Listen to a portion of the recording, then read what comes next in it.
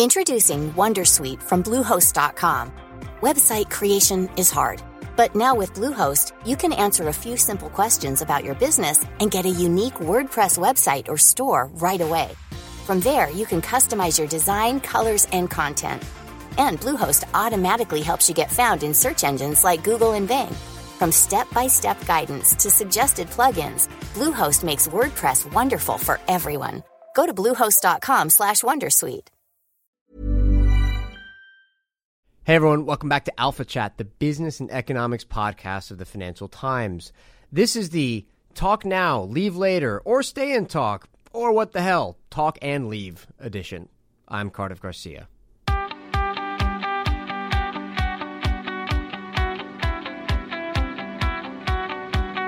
On the show today, we welcome back Jeremy Adelman, an historian and author of worldly philosopher The Odyssey of Albert O. Hirschman, which is my favorite biography of an economist, and to be honest, it's not really close.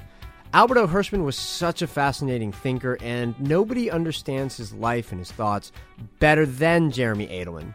And in this episode, Jeremy and I talk about Hirschman's most famous work, Exit, Voice, and Loyalty, which was published in 1970.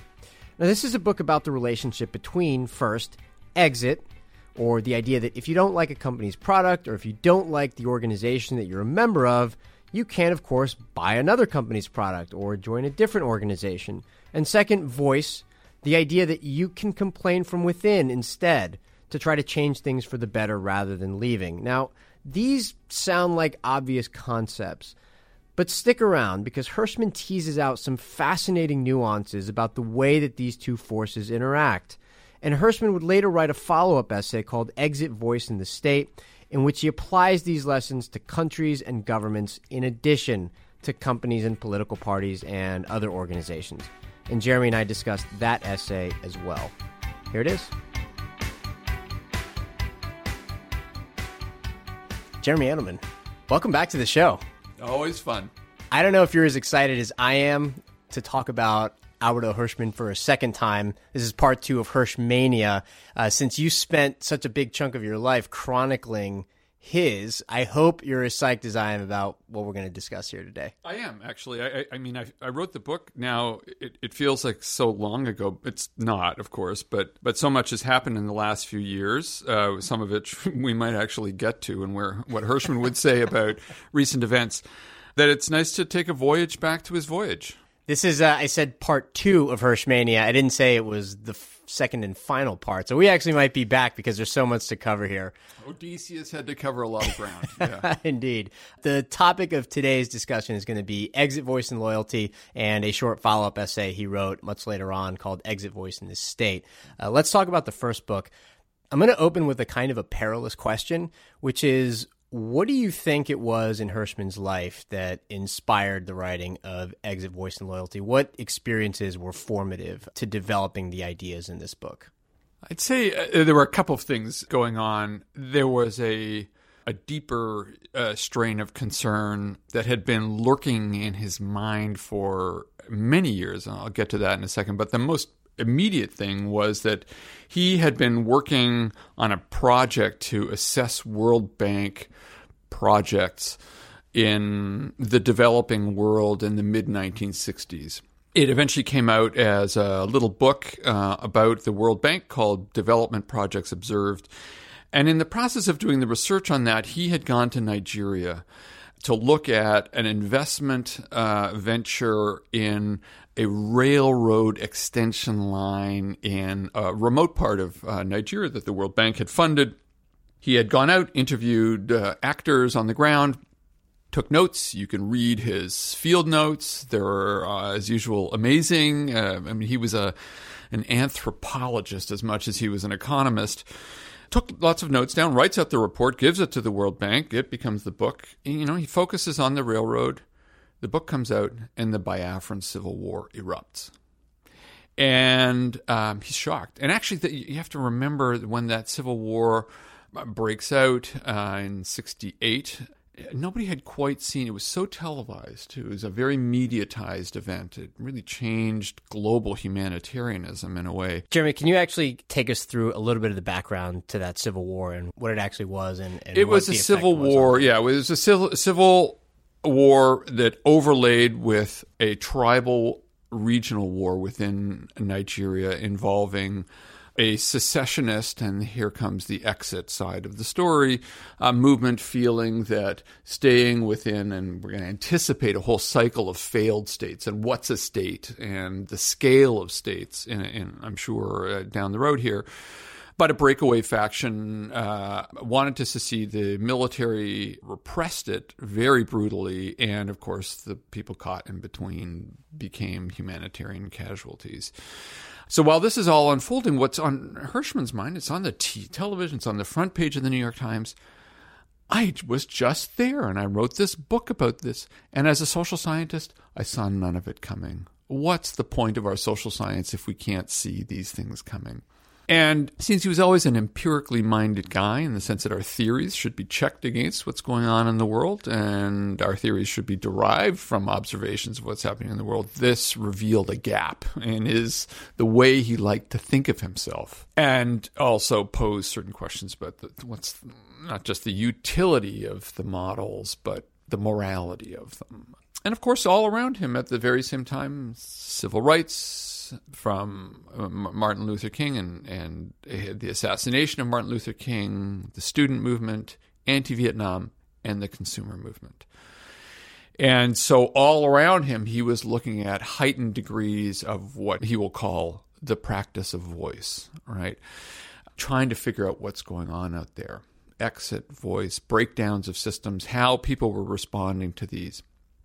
He had been concerned for some time, and it will materialize much more explicitly later on. I hope we can get to the German translation of this book, which happens right around the time that essay about exit voice in the state comes out.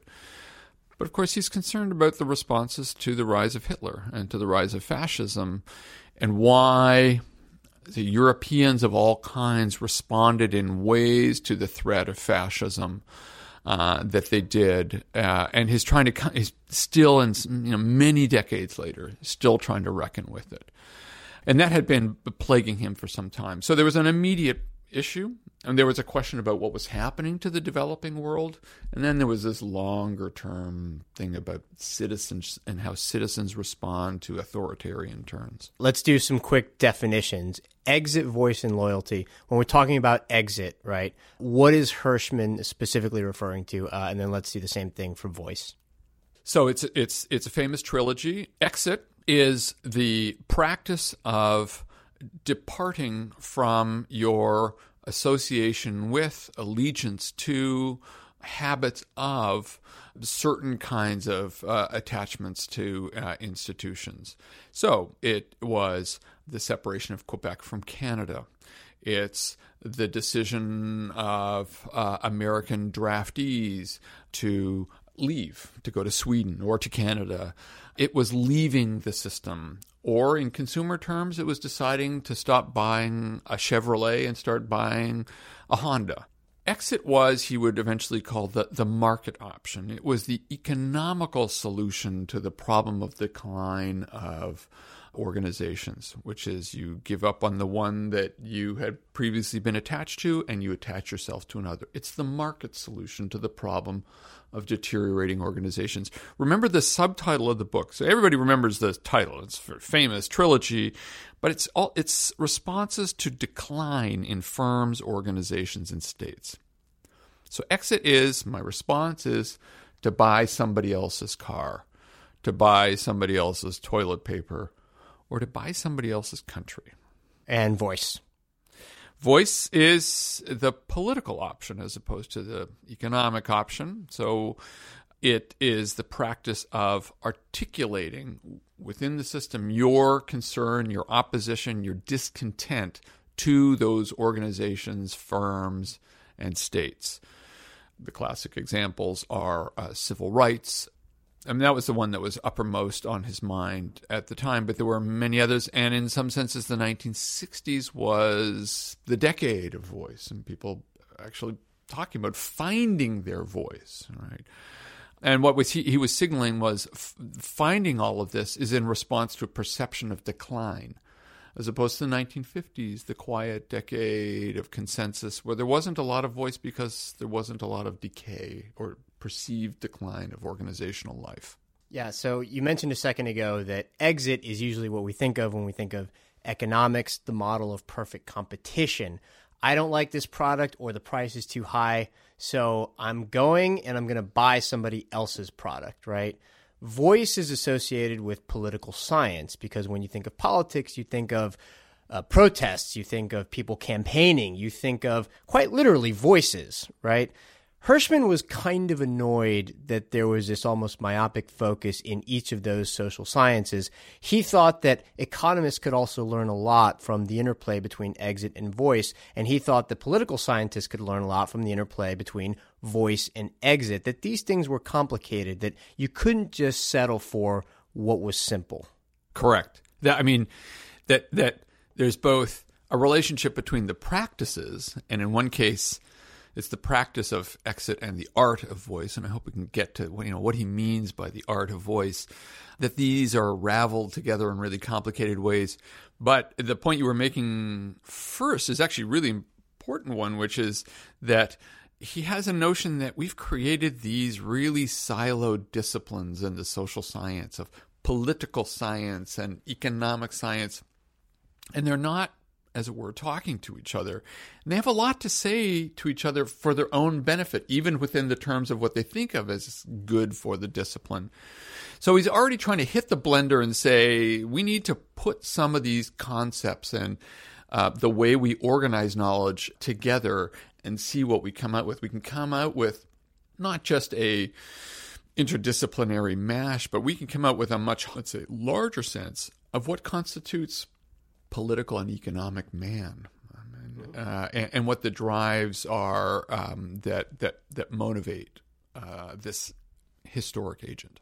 I want to now read from the introductory chapter in the book the questions that the book was trying to explain.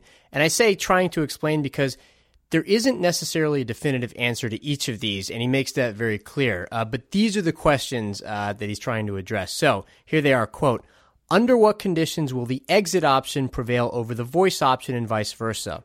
What is the comparative efficiency of the two options as mechanisms of recuperation? In what situations do both options come into play jointly? What institutions could serve to perfect each of the two options as mechanisms of recuperation? And finally, are institutions perfecting the exit option compatible with those designed to improve the working of the voice option, unquote. And here's where I think we need to start talking about the mechanism of recuperation that he mentions in those questions in that quote, right? Hirschman's point was that too often, especially in economics, it's sort of assumed that companies are always optimizing their performance, that whatever it is they do, they're trying their damnedest to do it as best as they possibly can, whether that's maximizing profits or just creating a great product. And he says something similar about other kinds of organizations too, that they're always trying their damnedest. Hirschman argues against this, that it's nonsense, that all you have to do is look around, that a certain amount of slack is always present in any organization, right? And so how is it then that exit and voice and the interplay between those two things help lead a company or an organization or an institution or a political party to start to recover? And that, I think, was the key thing that he was addressing in the book. Absolutely.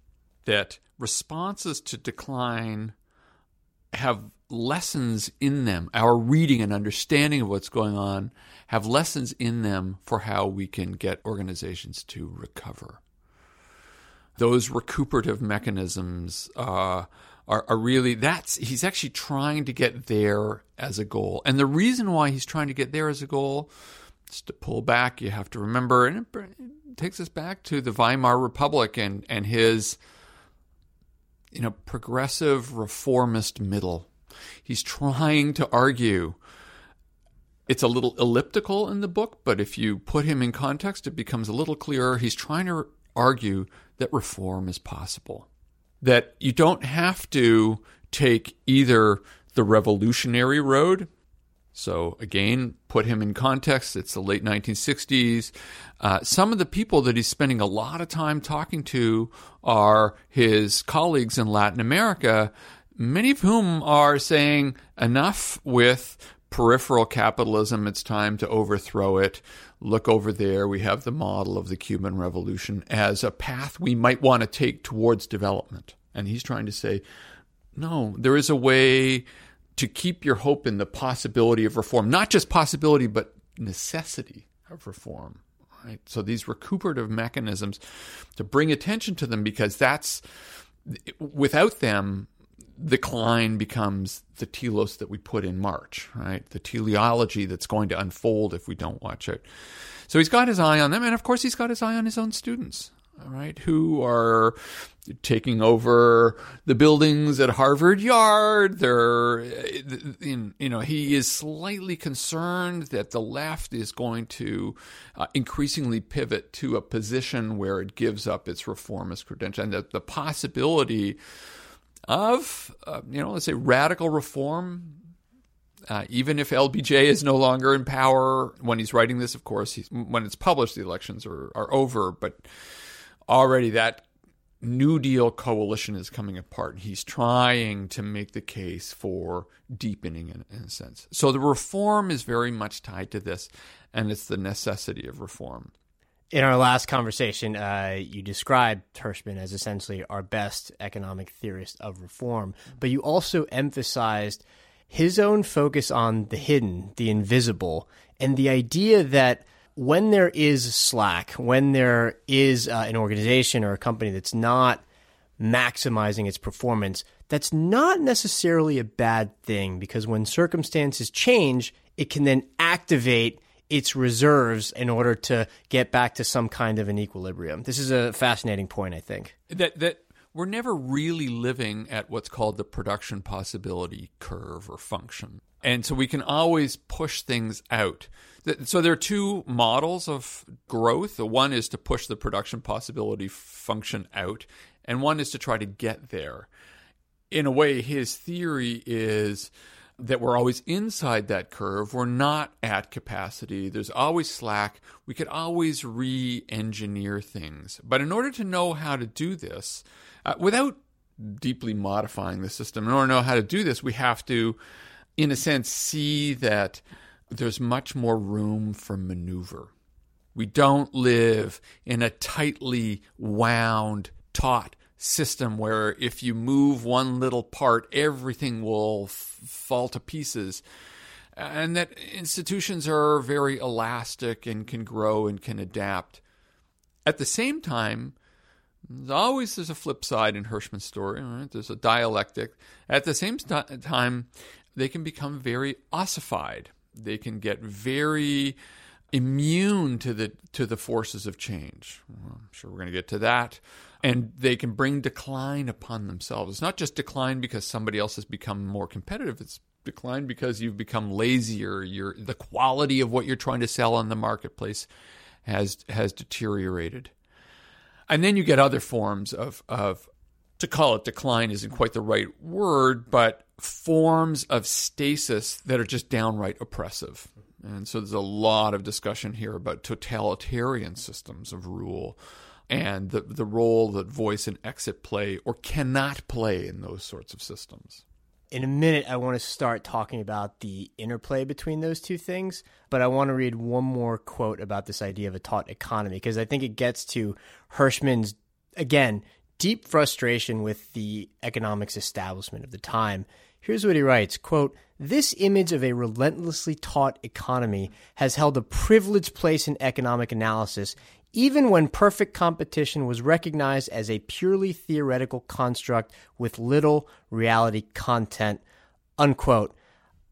I like this because it shows that right at the beginning, Hirschman is setting us up for something of a wild ride. Like, this is going to be something new. This idea that he's proposing, the idea that it's not just by customers exiting that we can, or that companies end up reforming themselves. And it's not just by people switching political parties that political parties reform themselves. It's in fact this relationship between those circumstances where they leave or where just some of them leave, and those circumstances where they're more likely to stick around and try to voice their disapproval, because those are the instances where that strategy is going to have a better effect. That the market mechanism isn't the only response to deterioration. And what's more, the non-market responses to deterioration can be good for the firm. What you just described, the letter, complaining about the quality of the car that I just bought, just because Hirschman loved cars. He was a terrible driver, but he loved cars. He kind of observed the automobile industry and looked at auto ads. And because the whole dust-up around Ralph Nader's campaign against the Corvair really caught his eye as a car person. I call him a car. He's not a car guy in the sense he doesn't read car magazines and things like that. But it's an industry that interests him because these are costly, durable goods. Right? There's certain rigidities built into the automobile industry. It's hard for a customer to trade out the Oldsmobile for something better. So he's interested in rigidities. That's why the market doesn't always work. But also this voice can be good for the company. If the company is open to thinking about itself that way, as listening to this art. So there are ways, and that's part of the recuperative mechanism. But so there are rigidities, and then there are downright obstacles. Right? There are rigidities in the way firms listen to and adapt to that mean the market doesn't function as well as the model of perfect competition would suggest. And then there are just simply structural obstacles to mobilities of the agents themselves. So the market option, exit, presumes that exit exists. And in some sectors, even some sectors of the economy, that's just not there, right? And so the market metaphors have declining returns. Now, it's worth saying, just to put this in a bubble, I'm sure we'll get to it, but so does voice. So it's not as if the political response is like always the solution to the problem. They always yield diminishing returns, and that's when they start to need each other. You have this, maybe we'll come back to it, I keep saying that, but sometimes exit and voice are substitutes for each other, and sometimes they're complements for each other. I think, he's got both of those potential conjugations in mind when he's thinking about this. And they exist sometimes in a very kind of uneasy tension as well. He brings up, I'm going to tease this a little bit, he brings up later in the book the idea that when exit is available, right, some exit option is available, it can actually help activate voice. But if too much exit option is available, then the organization just collapses because nobody's still a member or nobody's buying the product. But if not enough exit is available, then voice sort of loses its power because nobody has to care what you think. And there's this elusive, what I think he calls it, the elusive optimum. The elusive optimum? Yeah, that you really want the right combination, but that combination moves around all the time. That's why you need information. That's why you need open communication. It's why you need pluralism. And you need to study these things. Always be attentive, always be observing, right? Because that equilibrium point is never a static. It does not stay still. We live in a capitalist world. Everything's very dynamic. Technologies are changing. Products are changing. Markets are changing. States are changing. That no company can afford, no government can afford to just stand still, as the American automobile industry kind of showed, and assume that its reign over the global market was going to be eternal.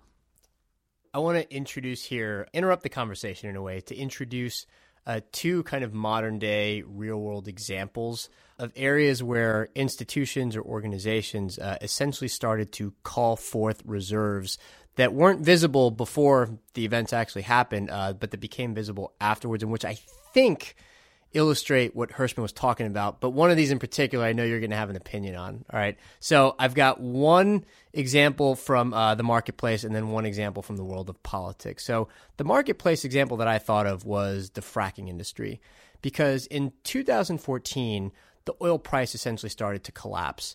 And a lot of people thought that meant that with a sufficiently low oil price, it would no longer be efficient or worthwhile for the fracking industry to keep producing oil the way it had been because there's a break-even price. So for our listeners, this means that if, for instance, the price of oil dropped below, say, $70, right? Well, the cost of producing a price of oil might have been around there, so it stops being profitable. Well, the cost of oil plunged by, I think, 60% at its nadir, right?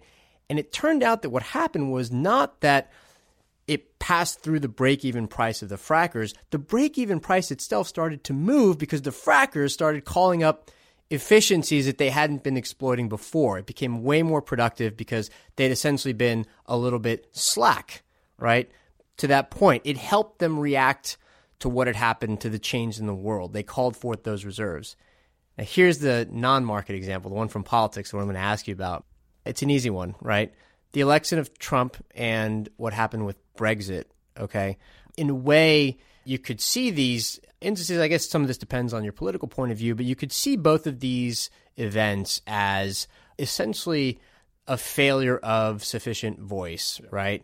And if you do see it that way, then the reaction to it, I think, demonstrates a kind of recuperative mechanism, right? Where you see, for instance, some institutions acting resiliently, right, in the areas where they've been tested, or you see other countries reacting to what they saw in the UK and the US and acting differently. I want to ask you about that second point. What do you think Hirschman would have made of it? And what do you, as a historian of these things, think about it? Well, I think both examples are fascinating and very well chosen.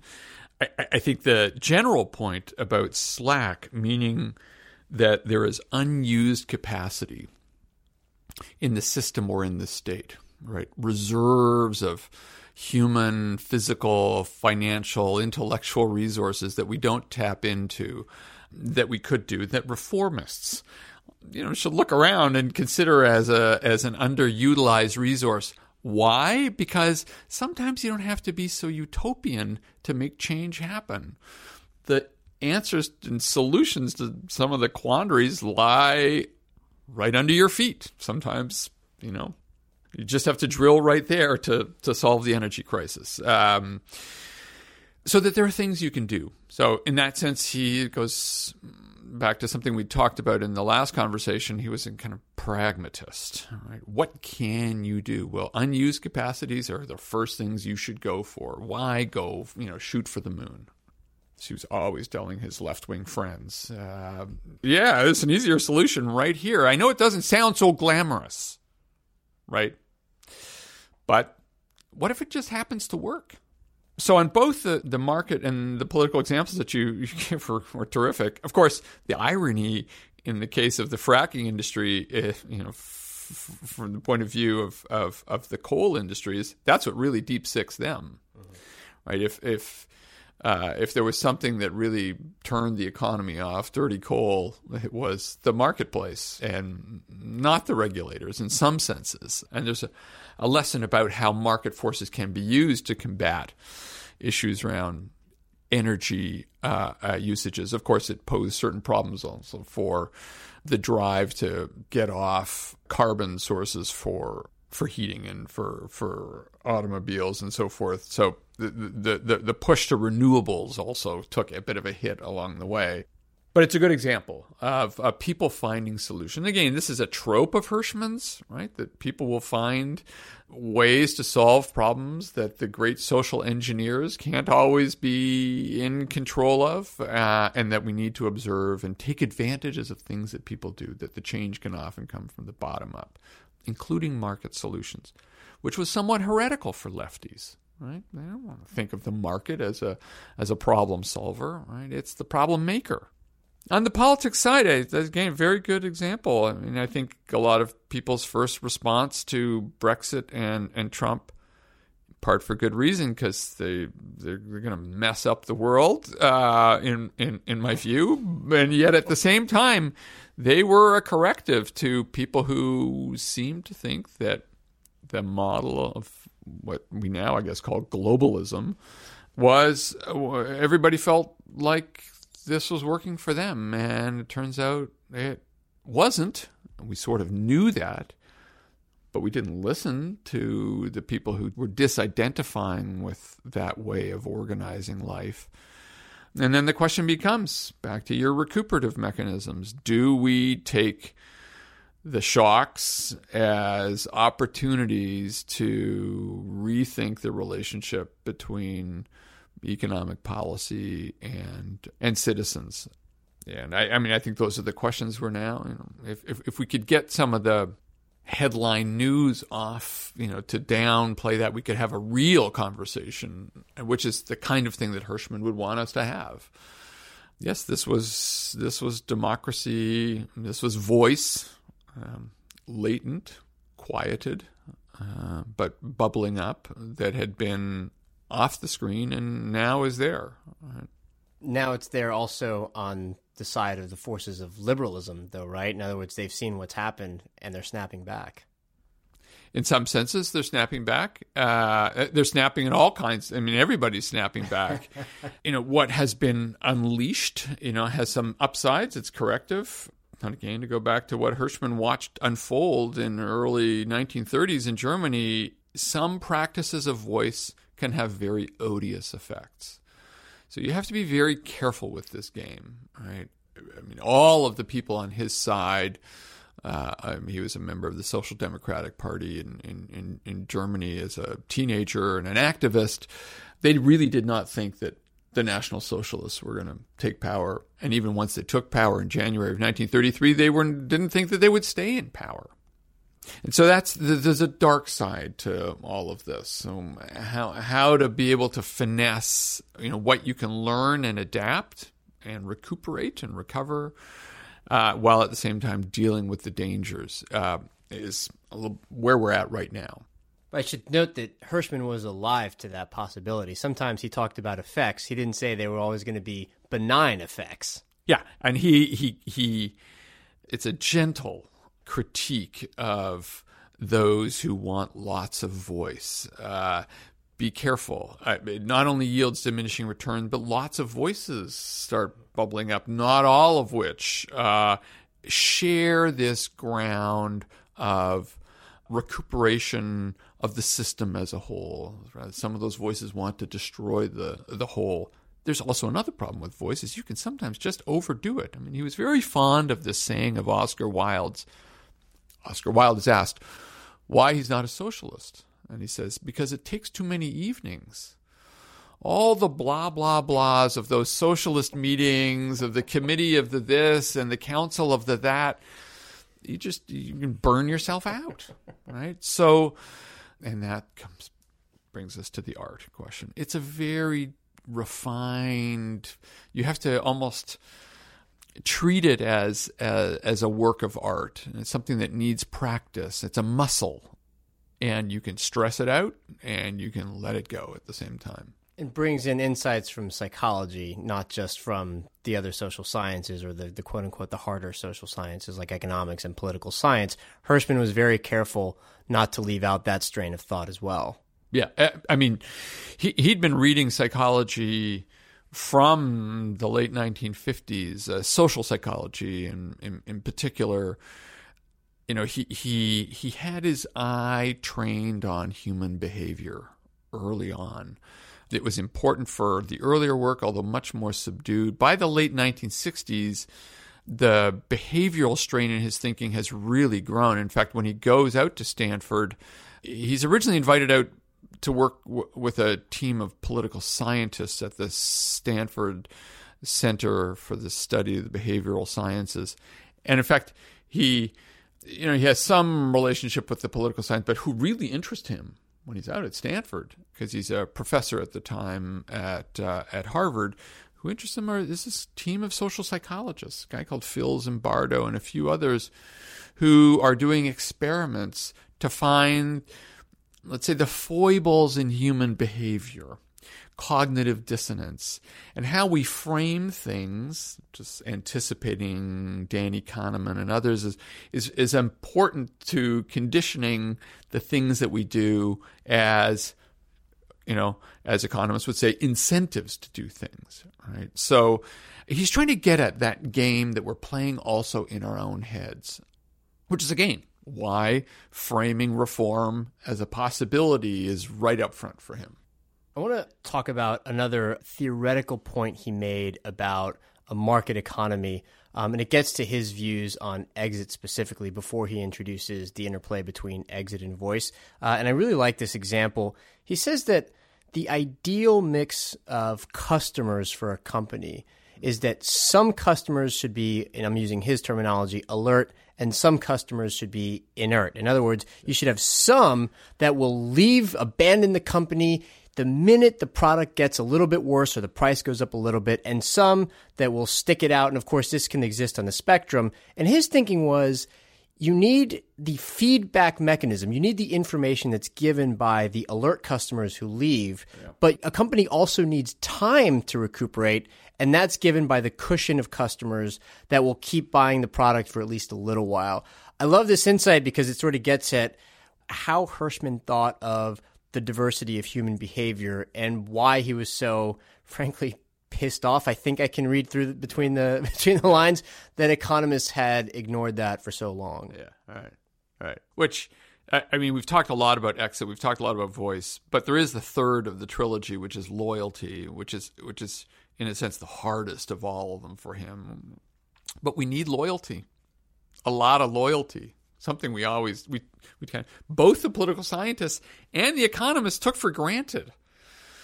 He had a hard time with it himself, frankly, but you needed that reservoir. Because at the same time, institutions were really important. You can't just break them down and tear them, or break them down and rebuild them at the same velocity. And this is what I was getting at with these rigidities and these inelasticities that, as you put it, takes a while for an organization to recover, for a state to recover from a shock, of an earthquake or a hurricane. And so you need to have reservoirs there, right? So it's the flip side of unused capacity, right? If the unused capacity, if the slack gave you room to move things around, also understand that there's a limit to how much you can move things around and how mobile institutions are. It takes some time. They are inelastic beings, some more than others, right? And he's thinking a lot about monopoly at the same time. Some, in fact, are natural monopolies, and how do we handle those?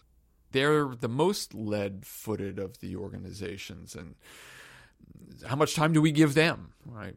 It's a bit of a problem. But the loyalty is the substratum that we all need.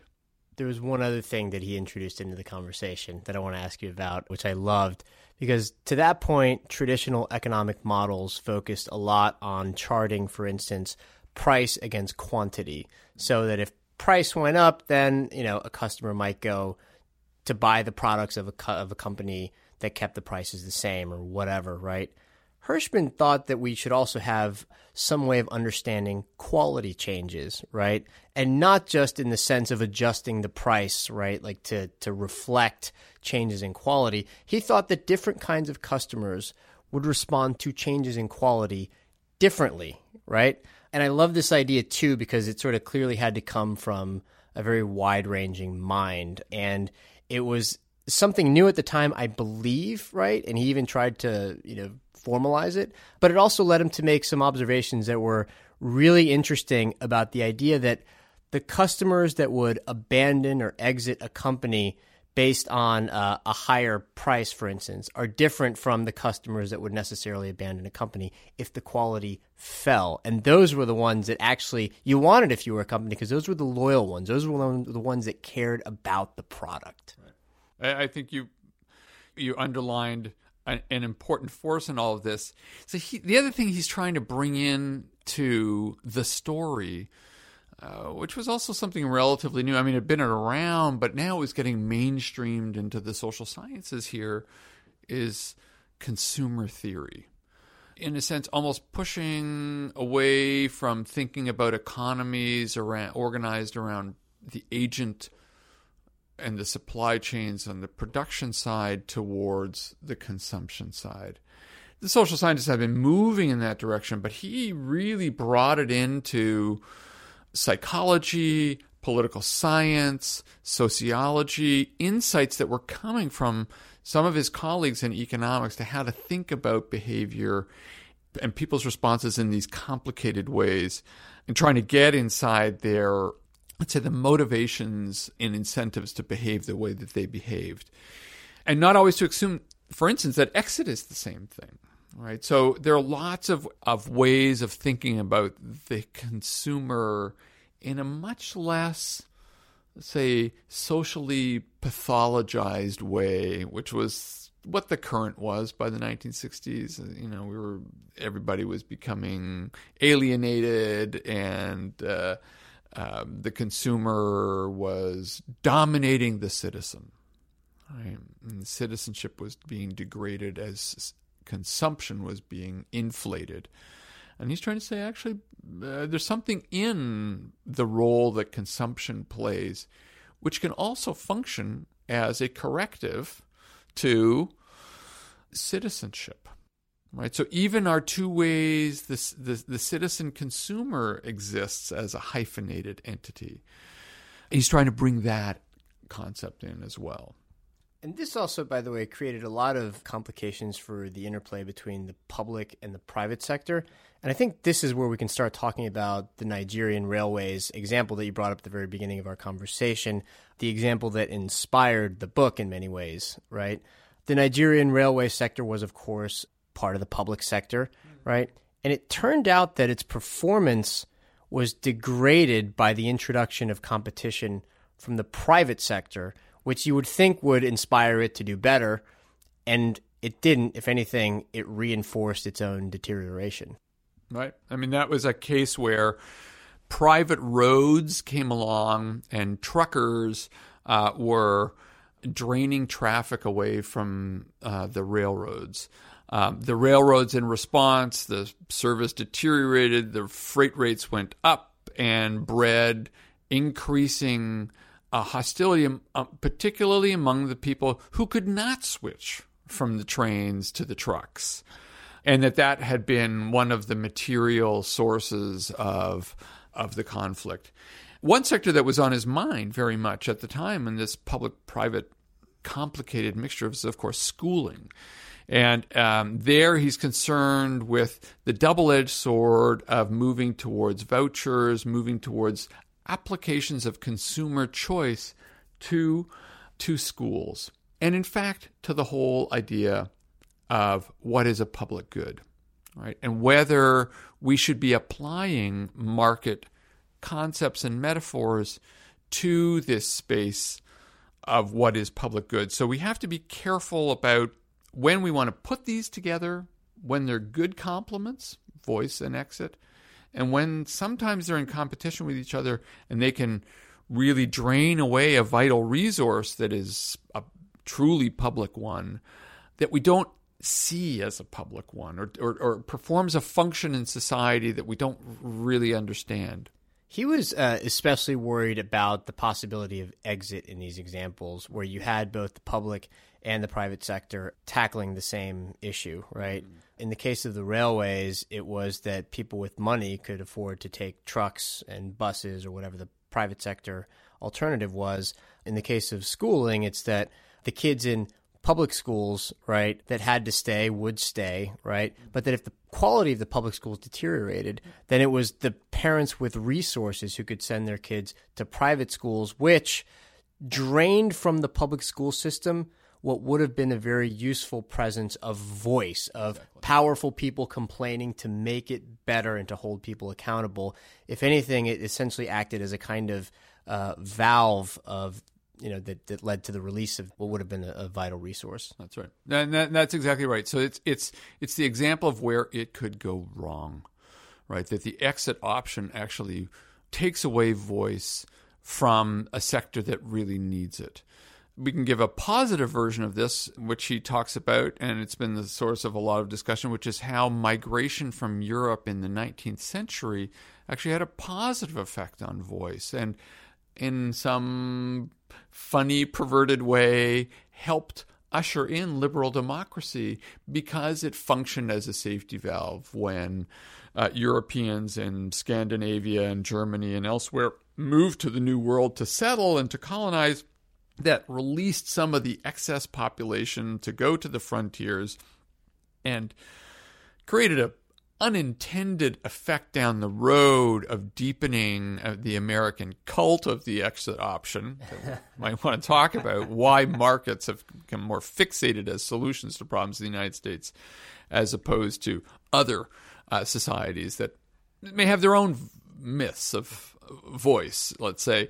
But in any event, here was an instance where European emigration in the 19th century released the social tensions, reduced class conflict in Europe, and allowed European societies to make the transition from closed, aristocratic political arrangements to more open, pluralistic, and democratic ones. So there is the good example for him of where exit enabled the cultivation of the art of voice and institutions organized around that. So he was always aware it could cut both ways. In the middle, of course, for him, when he's thinking about schooling and the potential deterioration of schooling, is what are the conditions of equality and inequality in the allocation of the ability to voice and to exit. So if the powerful ones are the ones who exit, those powerful ones, right? If you have an underlying unequal situation, they're the ones that take the exit option because it's, say, the most efficacious of the two between voice and exit. That's going to take power out of the very people that those organizations need to hear in order to have the recuperative mechanism work. I had mentioned this earlier, and I'll talk about it now because it's relevant to this. So in a few years, a German publishing company asked him to write a preface to the German edition of Exit, Voice, and Loyalty. And in the first draft of that introduction, he, for the first time in his life, talks about what drove him from Germany in 1933, what drove him to take the exit option when he's 17 years old. Right, so he's graduated from the gymnasium. He's an undergraduate student at the University of Berlin studying economics. Lasts for one semester. The university, for all intents and purposes, doesn't function. It's been taken over by Nazi youth, which I always take as an example to remind my students: don't think that the left has a natural monopoly on student mobilization. And he leaves, and he reflects decades later on this exit option, and it writes in a very self-incriminating passage about how he feels that the departure of young, what does he use this term? Young, virile Jews, upper class, well-educated, the first departure of them meant that the very same people who might have mobilized public opinion to oppose more effectively National Socialism were now out of the scene. They'd gone to France, they'd gone to the United States, they'd gone to Great Britain. And having taken the exit option, they reduced the voice within Germany that might have helped correct the way in which the political spectrum was lurching ever further towards totalitarianism.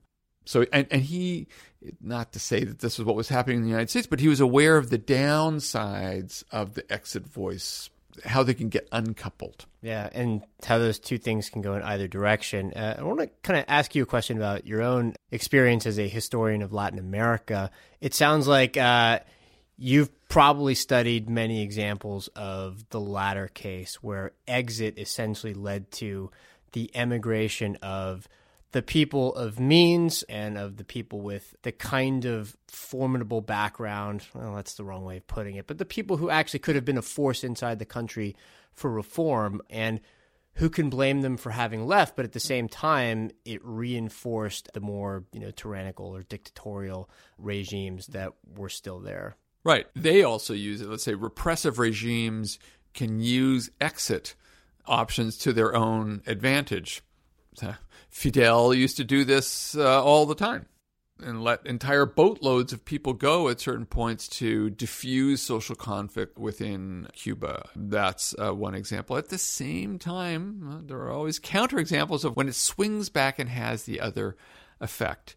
Actually, Hirschman watched this firsthand in 1989 when the Berlin Wall fell, because it was, in a sense, the exodus of East Germans through the spring and summer of 1989 that put so much pressure on the East German government to have to deal with the problem that it was exit that almost brought down the regime. We don't think of it that way, but exit can sometimes have, whereas the Honecker regime had really imagined this was a way to release the gas, it came back and helped bring him down because the scale of the migration was such.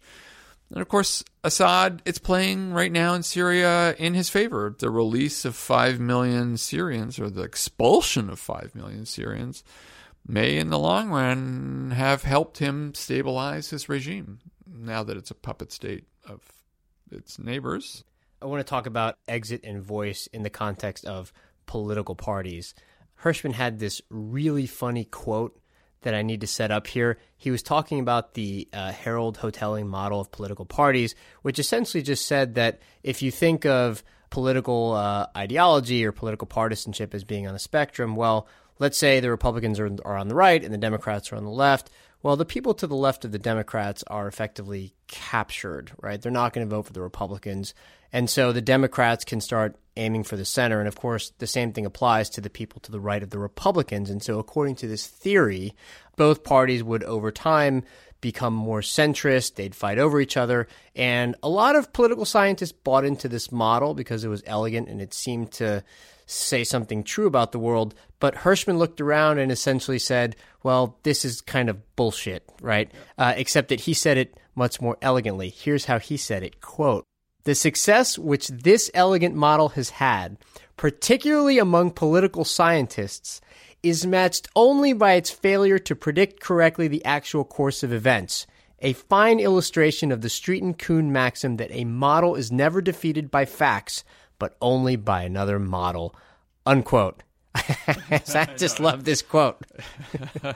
Well, now that we're going to go down this rabbit hole, I mean, he will even boil that wonderful line down to something even more economical in a few years and call it his number one rule of the social sciences, which is that the minute you think that your theory has great predictive powers, it's obsolete. It's over. Yeah, it's done. Don't get too caught up in your fancy concepts. Look, it's 1968. I mean, he has watched the breakdown of the New Deal coalition, right? And the defeat of the Democratic Party, the sham in Chicago. You know, again, don't assume that these structures have a propensity to restabilize themselves. Don't assume markets autocorrect. For the economists and for the political scientists, don't assume that convergence is always the natural order of the rules of the game. And this is his liberal reformism, right? It's why you have to change all the time, because if you assume convergence and equilibrium, convergence on the political side, equilibrium on the economic side, are the natural laws of motion, yeah, you're sowing the seeds for lots of future problems. Right. What I love about this, too, and you just described it, was that Hirschman is now setting up a model whereby both companies that do have a profit motive and also political parties are doing more than just, either in the case of companies maximizing their profits or in the case of political parties maximizing their voters or their members, right? They're also minimizing discontent. And profit or member maximization is in a constant struggle with discontent minimization. And there's a reason for it, which is that the people who are right now members of your party are tangible. You can see them. You can hear them, right? Whereas if you start moving to the center or if you start changing your products or whatever, you now introduce conjectural uncertainties. You don't know if that's going to pay off. And so you have to listen to the people who are already there. Voice has to matter. It can't just be about trying to capture those who are exiting from your competitors. I love this idea. Yeah. You know, we could riff on about what happened in the elections last fall on this score, right? Who are you listening to? Are you even listening? Or are your models telling you, well, we can go on about that. But I think that's a lesson that, you know, maybe every political cycle needs to remind itself. You know, one might say that, you know, Donald Trump exploited the failure of both political parties to get it. To understand that relationship, you mean, that interplay. Yeah. You said something earlier that touches on what Hirschman wrote about towards the end of the book, which was the kind of American obsession with exit, or exit as a preference to voice, right? This has all kinds of interesting ramifications. Can you just kind of take us through some of those? So there is a let's say a strain in American what's called exceptionalist thinking that argues that the United States was naturally endowed with a set of ingredients. Some of them were material, like the open frontier.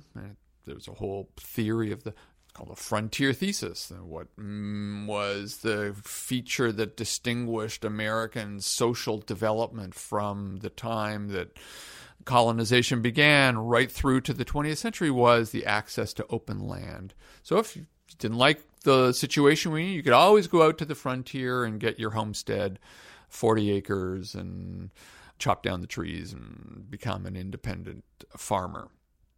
And that theory of the frontier creating a democracy made of middle-class farmers was, baked into the master narrative of American history for a long time. And then it would be kicked around and debunked, but it's very strong in there in the mythography. So there's the kind of the material theory, and then there's an institutional idealist theory about America being born with scope for voice. Right, that America was born liberal, born tolerant, born pluralist, and with, if you didn't like it, with an ability then to march. Right, the Mormons being an example, for instance, and create your own political community, spiritual community somewhere else. And so, exit as a solution to problems was loomed very large in the story, and our next frontier is space, and Americans appealing to this idea that is a solver of problems meant that the art of voice got somewhat underdeveloped, or we don't think of ourselves nationally. Americans don't think of themselves nationally as great practitioners of art. Right? We're good at the market solutions to problems. And he thought we got a little over-infatuated with this idea. So he writes this essay about the American myth and the need to correct it with other kinds of myths. And he was interested in myths, right? And that we need to perhaps create a myth of Americans as voice people too, and that if we can bring together these two stories of Americans as exiters and Americans as voicers and make it part of a complicated, unstable narrative that weaves into the American character, that would be a more useful history, he would say, for the present.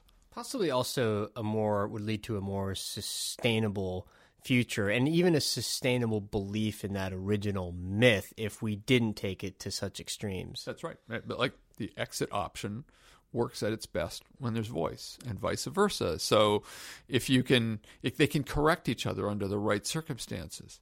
And of course, in the late 1960s, one of his concerns about the exit is, copping out, dropping out. I mean, he is concerned that lots of people are going to get so disaffected with the system, as people used to call it in those days, that they'll just go off and take drugs and drop out of school and cop out, drop out. I can't remember the slogan from the late 60s. I should remember it, but I don't.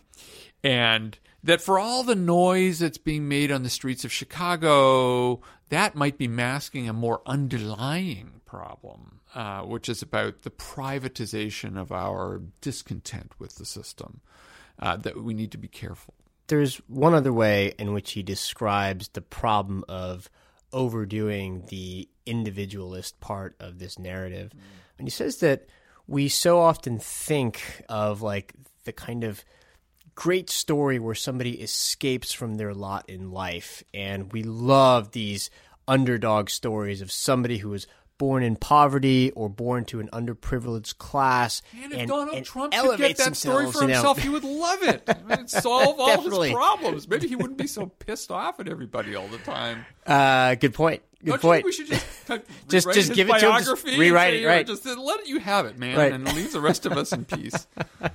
But Hirschman's point was that by putting so much emphasis on this in some cases, literal escape from the class, we forget that actually there's a usefulness to whole classes being elevated from their underprivileged position. And he says that this is maybe one of the reasons that the Black Power movement was so resisted. I mean, that's a complicated story itself. But the point is that we should also be trying to elevate whole groups when we see that the typical member of that group will have it much harder than the typical member of the more privileged classes. And we are sometimes stopped from agitating for that change precisely because we overemphasize the story of an individual escaping from the group. That's right. And that's why it goes back to his concerns about equality and excessive amounts of inequality. There's a question, when is inequality acceptable and not acceptable? But he is concerned about the ways in which it can degrade the institutions. And so the flip side of the frontier myth and the exit option is the other classic question is why no socialism in the United States? That sometimes you want and needs, as it were, socialist solutions, socialist in the sense of egalitarian solutions that lift everybody up. They don't necessarily close completely the gap between the haves and the have-nots, but they're concerned about the bottom, let's say. And the absence of that, had some corrosive effects on American society. And just at a point in the 1960s where it looks like we might have the possibility of raising that floor up a little bit, it's starting to run into problem. And he's concerned, don't give up now, right? The Great Society, we can't let this be stillborn at birth. Jeremy, we actually covered throughout this discussion some of the topics in Exit Voice in the State. So rather than closing by talking about that, I want to ask you kind of a personal question to close instead. Mm-hmm. Hirschman died, I believe, about a half decade ago, just as I think your book was about to come out. I guess I just want to ask how you remember him now that a little bit of time has passed and how you see his influence on your life. You didn't tell me you were going to ask me this question. We're going to talk about, complex communication systems and things like that. We don't. He had been fading for quite a while. I mean, in a way, he was not really with us for the last few years of his physical life, and in a sense, I got to know him really through his wife, Sarah. I mean, here's an anecdote. I mean, Sarah, they married during the Second World War, and they stuck through all kinds of upheavals. And then many years later, and this was in the early 90s, he had a stroke and an injury, and began to recede at that stage. And she lost some contact with him. I mean, he receded from everybody. And as he drifted away from her into his whatever was happening in his own mind, that's when I started to work on the book. So I caught the tail end of when he was still fairly articulate, and our interview, by the time the interview cycle was ending, I mean, I was kind of losing him. But I was gaining Sarah. And also Sarah was regaining him through the course of the research. So one of the things that we did for several months, Sarah and I sat down once a week and read through his daily letters that he wrote from the front when he was an American soldier during the Second World War. And I recorded her reading the letters to me as she was recovering also a history of a relationship with him and his thoughts about war and organizations. You can't leave the military. There is no exit option there, right? Which posed all kinds of issues for him because he was a very unhappy soldier. And it was very clear in his letters. And he talks about his depression. And then how that wove into at the very same time, I'd leave reading a letter with Sarah, and then I'd go and read his book and think about what was happening in his mind. I'd say, like, an honest answer. This is probably not what you were expecting from an answer, but I was, for many years, obsessed with him. I mean, I felt in order to write a book about him, I was inside him. He was inside me. Even though he was no longer able to talk by the very end, I was constantly trying to think about how the world was looking through his eyes. I would walk around Paris and I'd look at his house in Berlin, what was left of it. And since the book was published and since Albert died, that whole chapter in my life closed. I didn't have access to that anymore. The book was done. It was out. It was his new life, and it had a life of its own. And I kind of think that Albert, when he was the one who planted the seeds, frankly, that I write the book, not explicitly, but in his stealth way doing it, that I had to say goodbye. And I miss that. I mean, that's gone now. I can't recover that feeling of being all consumed. And all the writing projects that I've had since then haven't played the same function. At the same time, I mean, I think we don't have figures on our intellectual landscape right now that write with a combination of passion and concern about the important things in our world, with access to, let's say, the West's body of centuries of knowledge accumulated. I mean, he really represented the end of a generation that could still read 19th century French novels and consumer theory and put them together in a way that anybody could read, or almost anybody could read. We just don't have them anymore. And how we muddle through the predicament we're in part needs ideas and new concepts and new ways of thinking. And those are hard to find nowadays. And I miss it. Jeremy Edelman, what a pleasure. Always fun. Everyone needs to immediately go pick up Worldly Philosopher, The Odyssey of Albert O. Hirschman. Easily has been and still is my favorite biography of an economist. Thank you very much.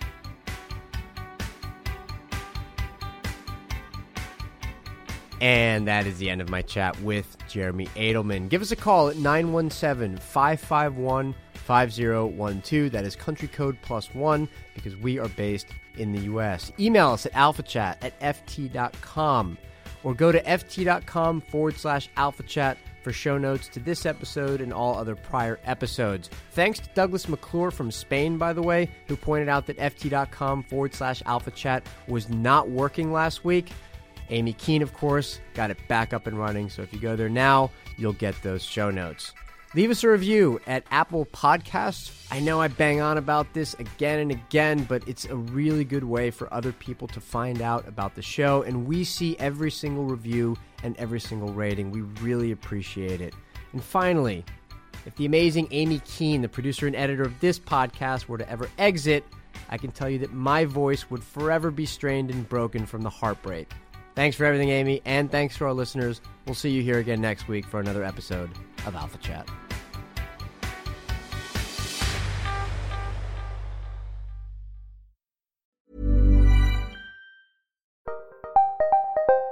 Did you know the Capital Ideas podcast now has a new monthly edition hosted by Capital Group CEO Mike Gitlin?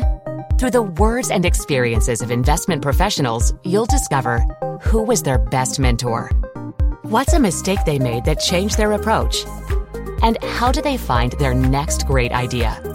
Subscribe wherever you get your podcasts. Published by American Funds Distributors, Inc.